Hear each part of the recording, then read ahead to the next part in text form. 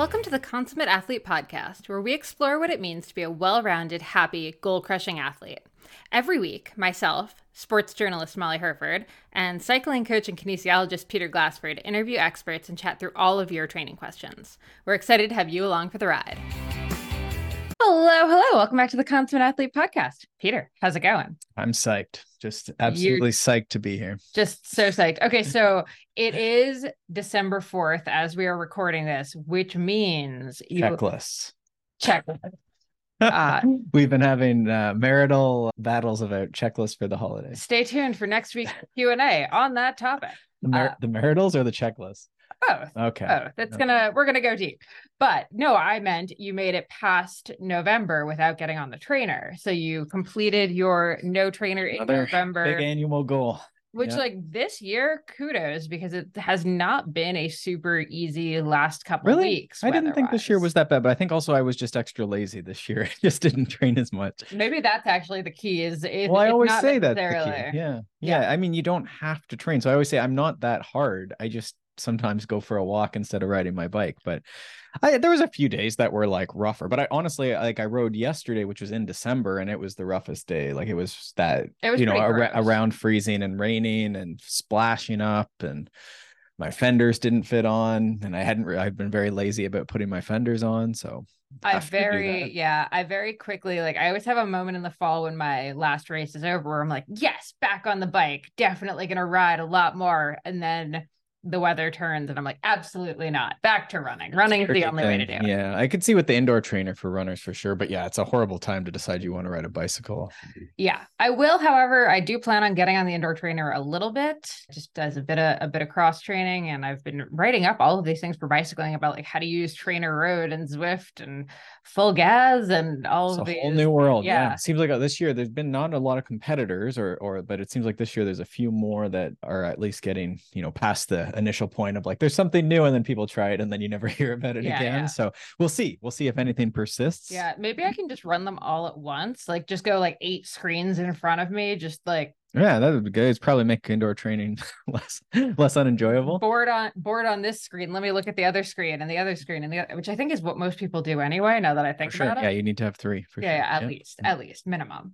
Anyway, today's guest, however, is not about the screens. He is much more into the overused epic phrase. But honestly, when you're talking about Tour Divide, how can you not say epic? Well, I mean, yeah, I don't even know if that's bike packing at this point. Yeah, but it's bike packing. It's sort of a race now, but not a race, but it's sort of a race.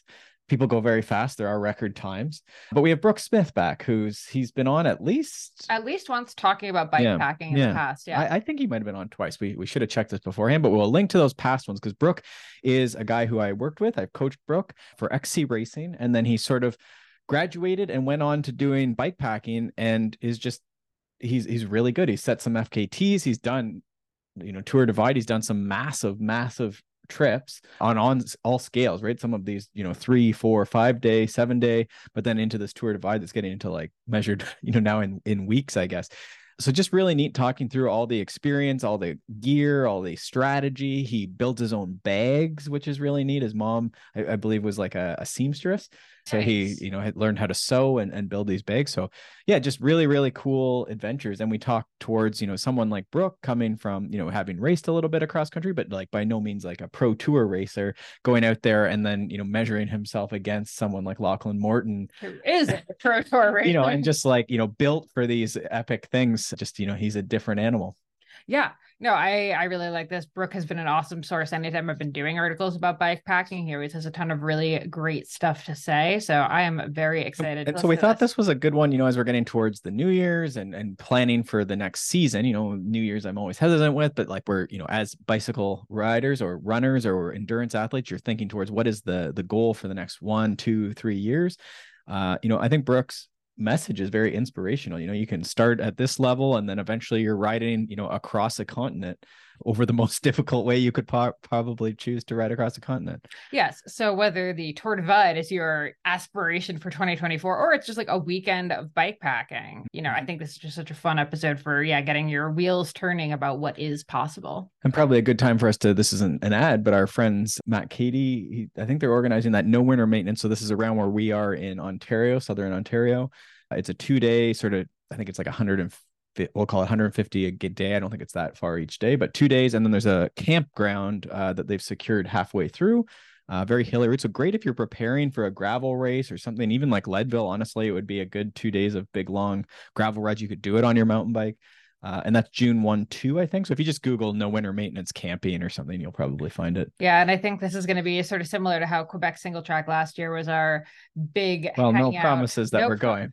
We're pretty sure we're going. I don't know. I think there's conflicts, but we'll see. We'll see. We'll see. Okay, we're hoping to be there. Yeah. Anyway, definitely check that out if you're looking for bike packing. But without further ado, let's get into this episode with Brook Smith. Enjoy.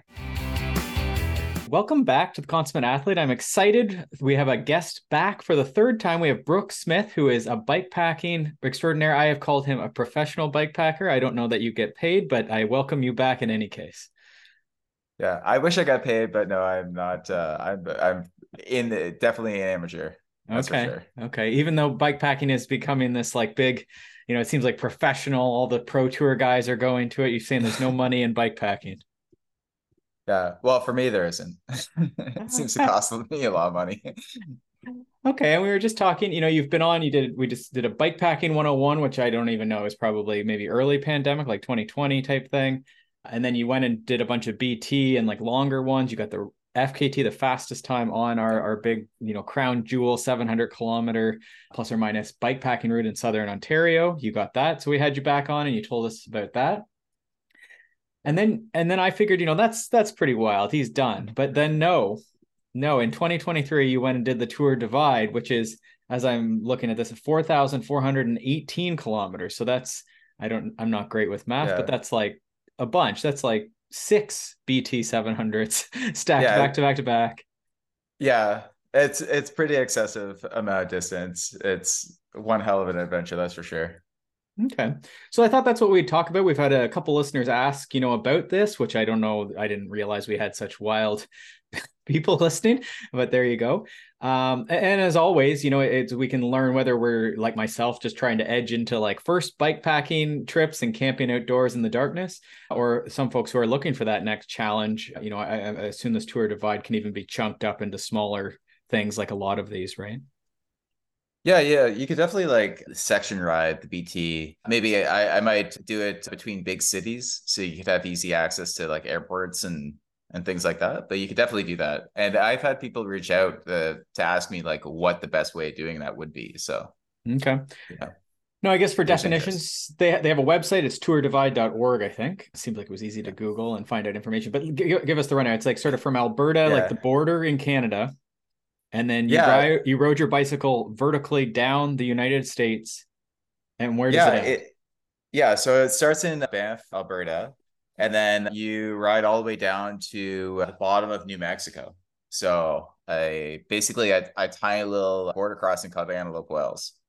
In that time, you climb 35,000 meters, and I think you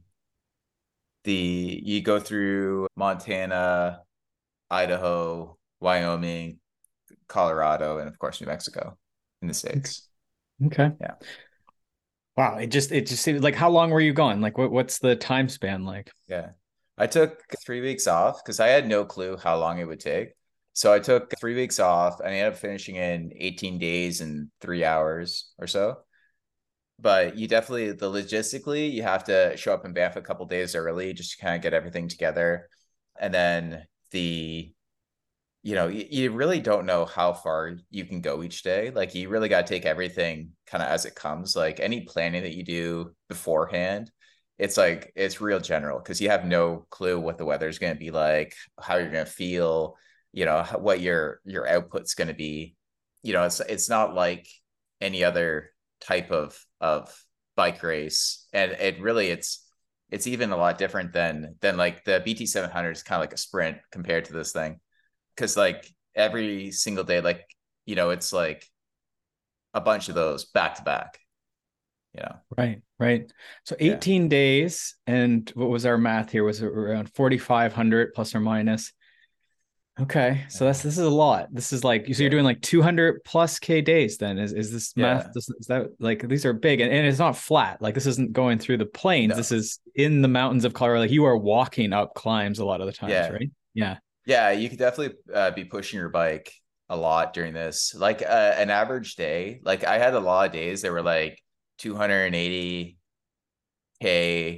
off-road, gravel roads, a little bit of single track, and then with like 4,000 meters of elevation. And then that would Wow. be, you'd be doing like three of those in a row.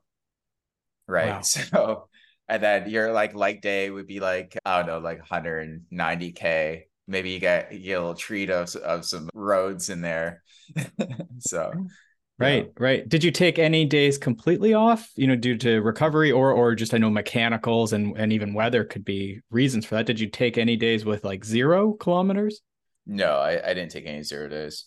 You can kind of like if when it gets like really hard and stuff, you can always kind of like, sleep and eat and like take a couple hours, try to get like a reset, try to get back to some base level where you can kind of like feel like you're kind of in control of the situation. But, taking more than that would kind of put you off your race effort. Okay. Now, were you riding in the darkness very much?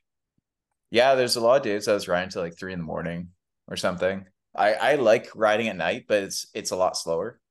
So you really have to kind of like, I don't know, strategize. And I did a really bad job of that because I end up like a lot of days I'd end up riding to like 3 in the morning and then I'd wake up at like 6:30 or 7 or something, and you already wasted like an hour and a half of daylight or whatever. And I didn't have a dynamo, so Mhm. everything's battery. So you have to like charge all your stuff at various places and stuff. So like there's a couple times that I had to basically just sit around, wait for my stuff to charge. So, that's not a great strategy. You Mm. really want to Yeah. use your daylight hours. How often, like, you're just sitting outside of like a convenience store stealing their electricity, or like, where do you charge up? Yeah, so yeah, basically like in every restaurant, if you stay for a restaurant for an hour, that's enough for about a day's worth of energy needs. Everything I have is like super fast charging. Like Mm. you wouldn't believe the spreadsheet I have just for figuring out how to get my like lights to work, how many hours it takes, how many watt hours you need per day, how much energy your cell phone takes, all that Right. stuff needs to be all calculated so you can figure out exactly how often you have to stop and do all that nerdery. It'd be a lot easier just to buy a Dynamo Hub and kind of Mhm. just Mhm. deal with losing a couple watts. Right, right. Yeah, just to Yeah. keep moving, right? Because you said that's one of the big Yeah. things, and we talk about that, as far Yeah. as stage races, marathon races, is just the idea you don't really want to stop very much. So, how did Yeah. you think about you obviously have to stop. You also have said sleep's like really important in this long, Definitely. long days long, multi-day adventure. So, tell me a bit about that, like this idea of keeping Yeah. moving. Yeah, so some of my strategies for keeping moving is like my goal when I start in the day is to not stop. Like ideally you would stop zero amount of time between when you wake up and when you go to bed. But that's obviously impossible. So what I try to do is I try to get at least 250 kilometers worth of food when I stop for food. And then that way you don't have to worry about like places being open and stuff like that. Cause like a lot of these places you're like going to mercantiles where it's like, you know, 9 to 5 on Wednesday and Thursday only. Like it's like the hours are crazy. So you really want to basically get as much as you're stopping done early, like during the day, and then just try to ride as much as you can. Pick up water where you can. Like water is way heavier than food. Food isn't that heavy comparatively speaking, so I always rolled with like a lot of food, and like my bike would be completely full basically most of the time. I'd Mhm. have at least 1,000 or 2 calories on my bike for sure. Okay. And then how are you thinking, that's really popular right now in endurance sport is this like calories per hour and pushing what people are taking in. Like you said, Yeah. you'd have about 250 kilometers worth of food. So what does that mean? What does that look like to you when you're, in a variety store Yeah. and picking out, little cakes and, Yeah. and treats and stuff? Like how do you quantify that? Yeah, so I basically eat whatever looks good. I go to the convenience store, and if I spend like 35, dollars, that's not enough food. Like I'd be spending at least $50 American. And then that food is all kind of like ends up looking the same. So it's like sandwiches, chocolate bars, things like that, and like cheese. And I drink a lot of like chocolate milk and ice cream. Like I just get like a pint of ice cream and like let it melt in my jersey. They're all kind of like sealed up a little bit. So that's not, there's like a little air conditioner. And then I would just like eat, like drink the milk, like eat chocolate bars all day. I would have 2 packets with nut based chocolate and stuff like that in it. And then I have another little bag for candy, and I keep those all topped up. And then I would eat as many sandwiches and like real food things as possible. And then I'd have that. That's like the candy is like the afterburner. So if you're run out of all that stuff, because the candy is like fairly light, and then the chocolate has like lots of fat in it, so it's like fairly dense. But like sandwiches and stuff like that, they're really hard to store. And then I go to Subway and get like 3 footlongs, and then get them, Three cut them footlongs into. Oh yeah, and like you for a get them to cut them day? in. Like No, how? well, I mean, you get that. Well, you get that like when you're shopping, you're getting a bunch of footlongs. You're getting lots of sauce put on them, and then you get the cookies that they have at Subway are cheap and good. So that's like you'd have a bag of cookies, and then you just be taking out pieces of cookies all day. Right, right. Yeah, Wow. like doing the actual math is way too much mental Well, I like work. it. You Now you've just quantified food in terms of dollars and you've yeah, quantified food in terms of kilometers. yeah, None of this calories or grams of carbohydrate, just yeah. Eat just it, eat the as cost. absolutely. Well, eat as much as you can stand. Well, Like tell me about that's that. Like you're mentioning all this dairy and yeah, milk and stuff, right? Like I'm just thinking milk was a bad choice. This is odd, but obviously this is like once the intensity drops down, probably that's good. It's tasty. I love yeah. chocolate milk.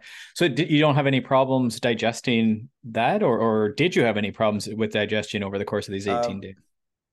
yeah, I don't know, like it's not good. Like it doesn't feel good, but none of it feels good. So it's like you need the calories, you need the fat. So you put up with it because it's perfect. It's basically perfect food for exactly what you're doing. So, you put up with all the problems with it because it's the right thing. And it's like you can be bloated and pedal. You could feel not great and still, Mm-hmm. put out the watts you need to do in the Yeah. moment. But nothing major as far as, as you say, it doesn't feel good, but you obviously kept Yeah. doing it. So it wasn't like Yeah. disastrous. Yeah. Like you can put up with all the problems because the benefit's so good, so What did high. you do? The hygiene pieces to me, probably for both Molly and I, is a turn Yeah. off to bike packing. Do you look at like brushing your teeth a lot, or like what's Yeah. yeah, like a couple times a day with all the candy and stuff, or like what's your tooth hygiene strategy? So, okay. So I lost like literally 3 toothbrushes because I kept it in like one of the feed bags. So I ejected like a lot and I lost my bear spray, 3 toothbrushes, a pair of glasses. What else? A little mini tool.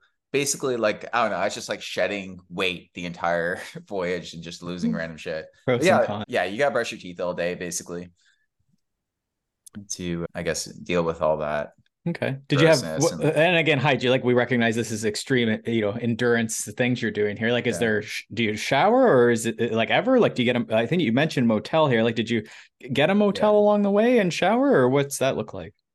So at the beginning of it, I would get a hotel if it's like raining or if I was like extremely muddy. So the first day coming into Fernie, the last like 10K, it was like near like maybe like 3 degrees, raining, and like just everyone and everything was super covered in mud. So I stayed at a hotel that day, and, had a shower, did all that stuff, ruined some towels.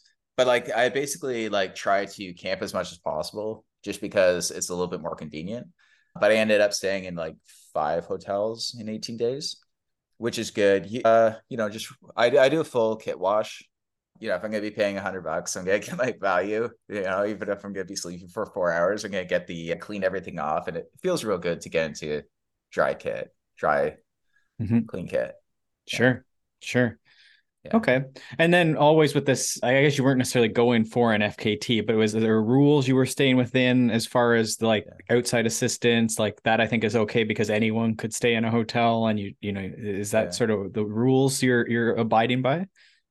Yeah. So basically, the way it works is that I guess the golden thing is you got to do it yourself. So anything that's available to everyone, people can utilize. But if it's like special things like somebody dropping something off on the course or having somebody deliver you like a wheel, that if you break a wheel or something, it's like a non-commercial entity that's considered support, for example. Getting water from, if you're in the desert and you get water from somebody that isn't giving water to everyone, that's kind of support. So, or you have a team car that follows kind of you the entire length of the thing or something. Right? Like yeah. Team moto versus stopping at a bike shop that is open 9 to 5 and they fix your wheel or whatever. Yeah, exactly. That's exactly it. Okay, cool. Yeah. So tell me a bit about, I'm trying to think through questions that folks would be having if they were considering, if they were considering one of these bigger trips. What, as far as the bike type, I guess would be maybe one place that we'd be wondering, like, is this a road bike? Is this a mountain bike? Is it a cross bike? Like, what are you riding these days? I know you did go towards mountain bikes more. Are you still on that sort of path of things?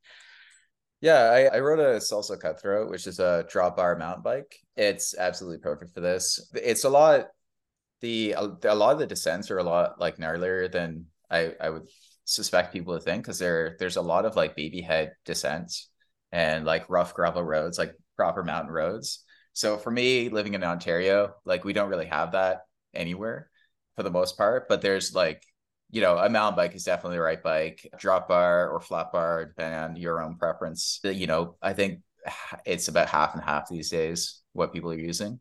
I use aero bars, which is a lifesaver because my hands go numb. So my hands basically didn't go numb during this voyage. And I used a Redshift stem, which I think is great. It's like a suspension stem that has like elastomer that has a little bit of like 20 mils of travel, which is just enough to take the buzz out of everything. So cool. Yeah, I hadn't seen those. I was thinking maybe you were going to say it was adjustable stem to move your position, but you're saying it's just a bouncy stem. Yeah. Okay, cool. Now, so your bike doesn't actually have suspension though? No, it's fully rigid. Okay. Do you have any idea on loaded weight? Like there's the bike, but then I know you have all these bags attached to it. So how much do you figure your bike was weighing? I assume because you are a spreadsheet guy. I think it was around 50 pounds with water and everything. So it's like fairly light for like a touring setup. Like, and I had, I don't know, about 4.5 liters worth of water capacity. Mm-hmm. And then I could carry, 200, like a whole day's worth of food on the bike. And that'd be basically completely stuffed. Okay. So, yeah. Okay. And your Instagram, which you can remind me of the handle there, is you've done a bunch of different posts over the last couple of years about the bags you've made, and you've now made a lot of your own bags, right? Yeah. It's BRKLYN__. So yeah, I made a bunch of bags out of pack and of different types, like X-Pack Light. My mom, when I was a kid, sold sewing machines. So, she taught me how to sew. And then I've basically been making bags and stuff for like the last couple of years, just because like bikepacking stuff is like so crazy expensive. Like I'd rather just buy like 2 or 3 times as much fabric and just make it even more expensive. Right. It's like you just end up with all this equipment and everything. It's way more money to be able to make your own bags, but it's really fun. You get exactly what you want. Like I made, as far as it can be, I made like the front bag I made was kind of like aerodynamic-ish shape. Like it was kind of like a bullet type shape that would hopefully move the air around my like feed bags. So like, I'm not sure how useful that it was from an aero perspective, but in a headwind, that'd probably be pretty useful. Could be. So it sort of goes out under your aero bar then is what I'm visualizing. Like the bullet piece, would sort of go out and come together about where your aero bars would end. Yeah. It's suspended from the aero bar. Oh, okay. Yeah. That's neat. It has 6 liters in the front. Wow. Yeah. I guess that's, I'm still stuck on 50 pounds. I'm like, I don't think I could go up any hill with 50-pound bicycle. I think I'd fall over. But you don't go that fast. Okay. Well, speaking of going fast, like I mentioned to you, Alex Howes was on, I'll put this in the show notes, of course. I think it's the Podium podcast. and he was speaking a bit towards his experience there. Now, did you cross paths with any of these pro tour folks who were doing the race or the ride as well? Yeah, so Alex had some issues, I guess, earlier on, and then he ended up passing me at some point. I don't know how long it took, but I saw him at one point. He was really booking it, but I think he had kind of a couple of issues. I don't really know. I haven't listened to that podcast, but Something about a wheel busting or something. well, I'm sorry to hear that. There's lots of people that broke stuff. Like Katya broke a bottom bracket, and she's using one of the weird ones. I think the 47. You know what that is? T47. Yeah, the T47. I've had that same problem, and not in the middle of Colorado. I had that in the GTA, and it couldn't be fixed. So I imagine, yeah. And like lots of guys broke wheels. Some people got many people that got booted out. There's one guy that had he started the race with a broken fork. There's all these equipment things. You got to keep it real simple. Like if you're going to be doing this, ride the most basic stuff, 11, just go with the 11 speed. It's everywhere. The Shimano stuff is really good. It's like from not to get super nerdy, but from like a chain efficiency, it's even a lot faster than some of the 12-speed SRAM stuff. Waxing your chains is really good. The synergetic stuff, lube, is fantastic. It's super fast and very clean. I think Silka makes that. Yeah. Is it a wax-based lube or what is that? No, actually, you don't want a wax-based lube because the emulsifier has to completely evaporate. So you want a wet lube because you're going to run into weather, obviously. But the wax lube will emulsify and basically won't lubricate properly because you have to ride it, right? So the way to use wax lube is to wax it after you ride and then ride the next day. If you don't do that, it just makes it makes your chain quiet, but it doesn't lubricate as well. Okay. It sounds like you've looked a lot into this. I nerded out so hard. Well, I guess lube, in these conditions and so long, you can't, your chain just can't be rusty and inefficient for days and days, right? Yeah, absolutely. Ted King is doing 200 watts, 230 watts or something like that. And I'll be doing 130. The last couple of days, that's probably doing around 100 watts. But I started off at 150, 160 average.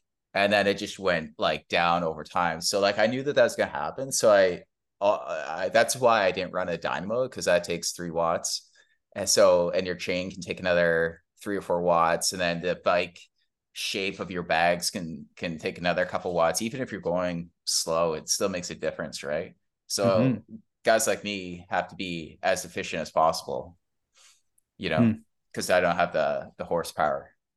Well, and I mean, this is why I love coaching off-road generally, because there's so many different factors. But in these endurance things, we talk a lot about experience is just so important, right? The version of yourself from 6-10 years ago wouldn't have finished this thing. And it's not that you are fitter than you were 5 or 10 years ago. You probably are equal or even better, but you now are more, prepared. You have all this experience from your BT and your bikepacking 101 and all this. Oh, I think the big thing is the riding a bike fast in a bike race is a lot different than you don't have to have world-class eating or digesting. I think there's a lot of skills, but it's also being able to continuing to eat, continuing to think ahead a little bit. I mean, I think the answer is they just don't have the experience, right? So what's worked in the past doesn't, right? You just throw watts at a problem, but you can't always throw watts when it goes on for days, or when your wheel can't take this, or when your bike weighs 4 times, or 4 times is maybe an exaggeration, but 3 times, 2 and a bit times more than what a pro tour bike would weigh. You can't just send a 50-pound bike into a pile of rocks, right? Yeah. So you have to eat. You have to eat properly. You have to be able to you have to be able to like cry on the bike. You can't be feeling sad for yourself and also not be moving. So you got to be able to do that. You got to be able to, have all your pre-planning done, make sure that you've read all the things about where you're going. I went through all my maps and I got all the times that people like places were open. I had that on my phone in a big spreadsheet. So I knew when my next stop was.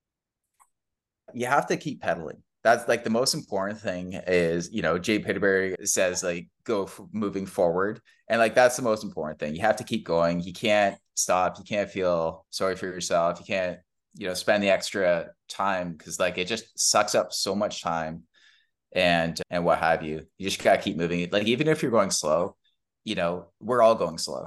Like you can't waste it. You can't win this thing in like 3 days. You can't go, you're gonna outrace your stomach. You're gonna start having problems. You're gonna mess up, all sorts of stuff. If you go through a rest stop too fast and you forget something, or you start just eating candy, and then what your body really needs is like sandwiches and like I ate a ton of burritos. Like I'm sick of like frozen burritos. But you could fill up your pockets with burritos in like 5 seconds. So that's easy, right? So and then being able to, not put on your jacket on and off 5 times in like 5 hours. Like, you just keep it on and kind of like deal with the consequences type stuff. Like it all adds up. Mm-hmm, mm-hmm. So like, I think that for sure is experience, like finding that efficiency. And one of the things I thought in that same interview I was mentioning with Alex Howes, he was sort of just awestruck because it was so hard for him. And so he sort of had this like, I guess this impression or this insight that like it would be very hard as a quote unquote normal person, someone who doesn't have a Pro Tour engine. Like he's like, I don't think this is even possible, but like it obviously is possible, but I don't understand how. So what's your like? Why would a normal person go and do this? Like it seems wild. I don't know, because it was there. Is that an answer? Yeah, I think so. I mean, that's like your classic, the Everest thing. Yeah. What I mean, did you see people like you were going? You were quick. Yeah. You did pretty well with this. Like, there's obviously other people. Like, what was your impression? Like, are people trying to find themselves, or it's just like a super hard challenge? Like, what's your impression of why people take this on? I don't know. Like, I feel like I took this on way too early. Like, I should have. Like, I've only done that BT 700 thing, and that was like a 50-hour effort, basically, like nonstop, and that was great and a lot. And, there was some tears. I'm not gonna lie, but this is like so much more than that. So, you go to these places, you find out what you should do, and then you do it. Right. Now, on that note, like a lot of people on these things find, like, as you say, you start crying and these things that, like visions. Did you find like on the trail, did you end up with any of these like just visionary, moments? You're cresting a mountain in the darkness or something? Yeah. So my goal for this was I was not going to hallucinate, because I was kind of hallucinating a little bit on the BT 700, and I'm like very much not interested in doing that for 18 days straight. So whenever I get like all the way done, I would just go to sleep, and like, that's basically when I knew to shut it down, because like I was like completely nuked for the day. But no, I didn't hallucinate. Oh, I found out recently. I was with my riding friends, and we rode out to the Leslie Split in Toronto here. And I had a couple beers, and I rode home, which is about an hour and a half. And I found out that that's exactly what it feels like to ride the Tour Divide. It's like that kind of like little bit of drunkenness, and then riding your bike at night. That's what it feels like. So if you want to experience a TD night, there you go. Try that. Okay. And that's what I mean. I think that sometimes, I don't know if that's what people go into it, but I think you need to be prepared that there's going to be these like moments during it for sure. And do you think that people get addicted to that in a little bit, like in the same, not in the bad sense, it's probably the wrong word to say addicted, but we get it in the same way that I keep racing mountain bikes, vigorously because of like a feeling or something that you get out of that. So it must be, right? Like, it's just like on day, hour 50, I start feeling like this, right? Like, is that drive? Like, do you think there are a lot of people are out there on that sort of journey? I don't want to talk for everybody about why, but for me, you do get addicted. Like it's just such a weird and wild, complete and total departure. It's a completely different thing than you're used to. It's a different like mode of existence, So I can see why people would get addicted to it, because it's not fun as such, but it's just so different that it's extremely stimulating. And raging down all those mountain passes feels amazing. Like doing like because you're when you're riding, you're like, I can't believe how much better I am at downhill now than last year. Like I did an enduro race recently, baby enduro race at Horseshoe, and I PR'd everything every single day of the weekend. And just from riding all those kilometers on, non-suspended bike, just raging down all these gravel roads, it's like it's so loose, and you're riding such a heavy bike, and it is addicting. It's totally addicting. Like I'm gonna do a bunch. I want to do at least one or two events next year, because it does like really mess up your body. So I'm gonna do some events in the spring, and then I'm gonna take the rest of the year to do more like mountain biking and things of that nature next year. So you mean you'll do a few like long bike packing things early in the year? Is that what you mean?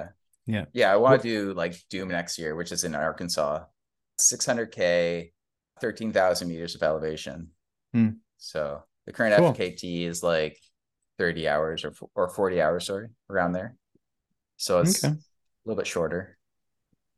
I'm just thinking here that, when someone's considering this, right? Like I think there must be people that take like 40 days. Like, is there a lot of people that back in the like 40, 50, 60 days to do this? Yeah, absolutely. Like, for the Tour Divide's a race, right? So for the Tour Divide, the Broom is, I think it's 25 days. Oh, so if you fall behind the Broom for 3 days, you get set to the touring tracker, basically. So, the race is less than 25 days, but like people tour it all the time. It's called the Great Divide. So yeah, people tour it all the time. We saw all sorts of touring people going both directions. Yeah, and I think that's the answer, when they're looking at like how does a quote unquote normal person do that, is, normal people go on backpacking trips for 2 months and probably do it, like, I don't know if it's that route, but there's all the hiking routes that are right across or right, down the country. And I guess that's how they do it. As you say, they keep one foot in front of the other and rage the odd downhill down the mountain, I guess. Yeah. Lots of people do 100 kilometers a day, and they take, that's 47 days. So if you budgeted 50 days to do it, I think that'd be, fairly doable for most avid cyclists. Cool. Yeah. As we get towards the end here, I think the only other question I wanted to know is, like, as far as training, I'm always curious, were you doing intervals? Were you doing huge volume, or was it just like little mini bike packs? Like what did maybe the 6 weeks out from this ordeal, like what did that look like for you? Yeah. So basically I kind of do kind of like a weird way of doing it. I'll do kind of like a sweet spot base type program in the winter. December, January, February, and then I'll get outside and start doing a bunch of like very cold, uncomfortable, like 6-hour rides and stuff like that, kind of like bigger, kind of like endurance rides. And then as I go, I'll get a couple of bikepacking races, or not races, but bikepacking type events as I go, and kind of like get everything tuned up and take all the equipment out. And then I'll get right down to doing like 4x5s, like VO2 type stuff for the couple weeks before, and just kind of get as like fresh as I can. Nice. So it's actually fairly similar to the stuff that we are doing during the Olympic style mountain bike racing. Sure. I love it. Yeah. So you actually sort of do like a bit of a normal progression down to like almost you were, but then on the weekends, like you do work, full time. Yeah. So you're sort of a weekend warrior by some respects, right? So you are saying like, you try and fit in a bit of trainer riding. You live in Canada, so the winters sort of are not conducive to long bike Yeah. packing, I guess, aside from fat biking now. And then, Oh yeah, yeah, you I do a sort lot of fat biking. but then even in the summer, you have to work and mountain bike and all this other stuff. So you're doing it's still some speed work as even in the last 6 weeks is this big event. And then on the weekend, you're doing these more adventures and specific work. Is that, yeah, I love it. Yeah, even with the 40 hours a week, I'd still get 25-hour riding in weeks in. You Wow. just do, yeah, you have to just like, it's just gonna be dark. When you're doing your riding, you have to And get would good that look like lights. though? Is that like a heavy, a lot of this is in the last 6 weeks, I assume you mean, but like is that like a heavy Friday, Saturday, Sunday, or like where do those hours come in mostly? Probably Tuesday, Wednesday, Thursday, and then the weekend will be a lot heavier probably than, you know. So Right. you do maybe I do a lot of like 3-hour endurance rides in the week.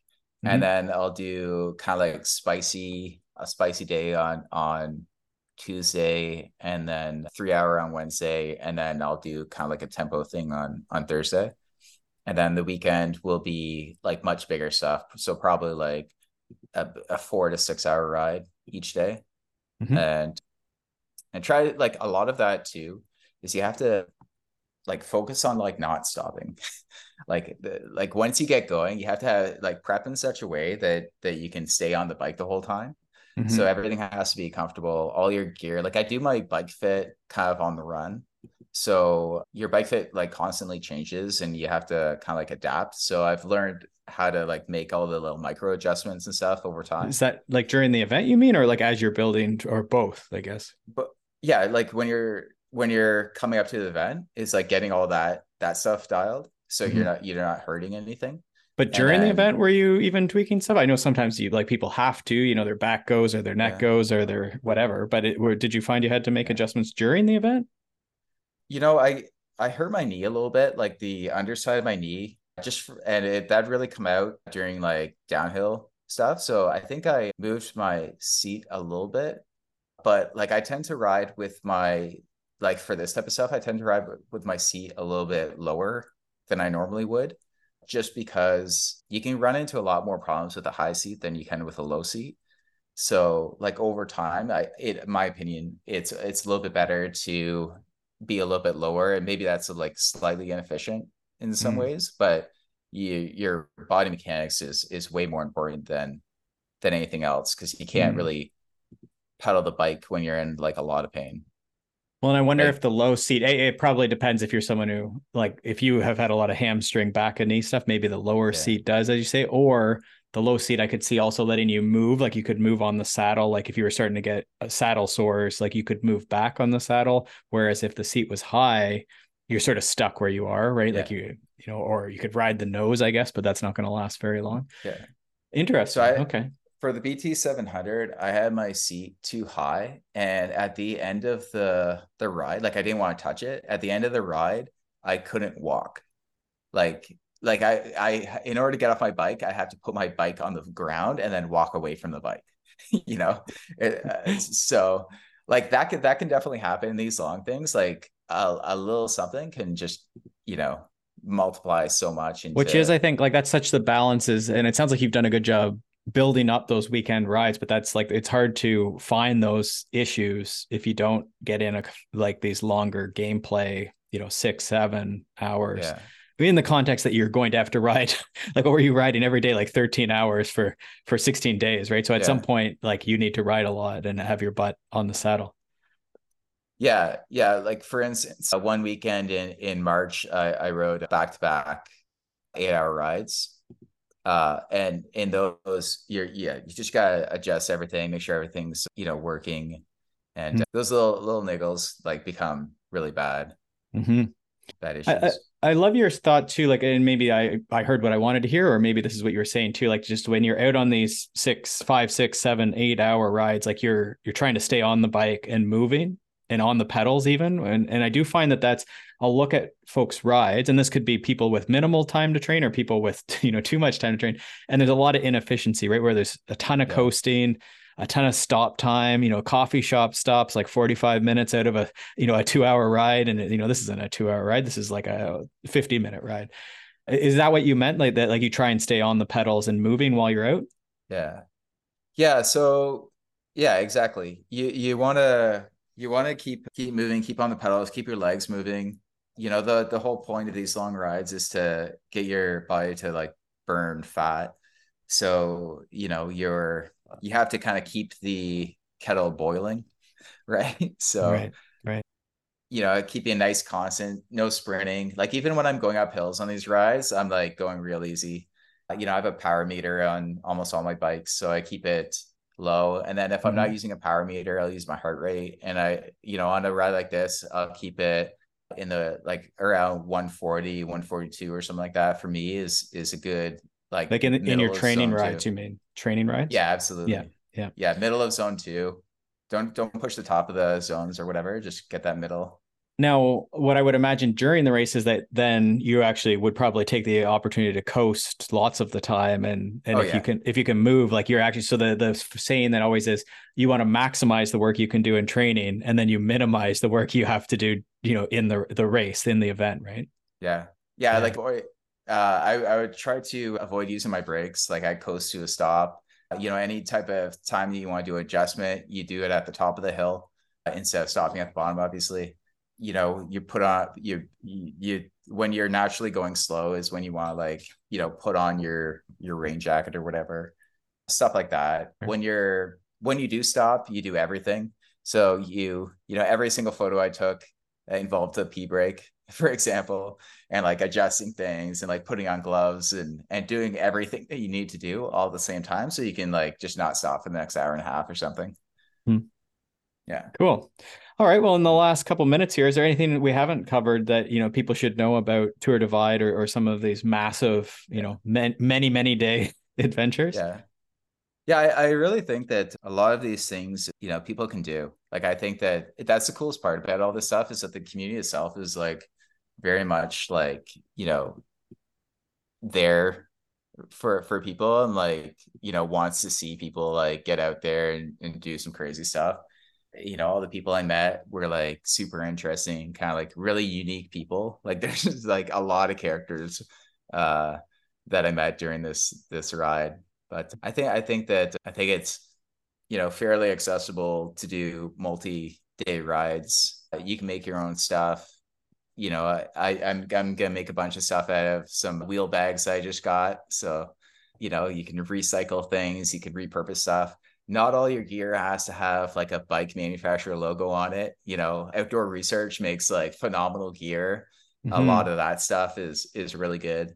Look for stuff that isn't necessarily at a bike shop in some cases, and that's they'll kind of like make it a little bit more accessible. Yeah, and maybe more applicable too to just being out in the wilderness for 20 Yeah, days, plus or minus 20 days here. absolutely. Cool. Well, I appreciate you sharing all this wisdom and experience and the adventures along the way and your the pea stuff photos and all this. You mentioned your Instagram account. We'll get that off you again. And then also your bikepacking route out of the GTA you should mention as well. Yeah, sure. That's a bang bang route. It's 250 or 270 kilometers, and Right vast out of majority of it's single track. and Right right out out of of Toronto. downtown Toronto. Yeah. Yeah, Love it. yeah, And I've pointed a few clients just for like route ideas, just to almost get out of Toronto or like new sort of just like variable terrain routes, whether they're going to do the whole thing or not. But you said it was 200 plus K. yeah. But you can you cut it down to whatever you want. It's Right. really easy. It's kind of like an L shape. So if you know decide that you want to go home, like home's always kind of close, Mm-hmm. regardless of which end you start at. Well, So you could, I guess, get an Uber or something, or the train, or any of these things. yeah. Yeah, Cool. a bunch of it's right along the GO train route, so that's useful. Love it. Love it. And again, your Instagram, if folks want to follow along your bike packing adventures and tips and bag construction and all this other stuff. Yeah, it's BRKLYN __. Cool. Well, thanks, Brooke. Thanks, Peter. Thanks so much for tuning in to the Consummate Athlete podcast. If you want to hear more training, racing, and endurance sport advice, make sure you subscribe to the podcast and leave us a rating and review. You can also subscribe to our newsletter at consummateathlete.com for a weekly dose of inspiration and advice straight to your inbox.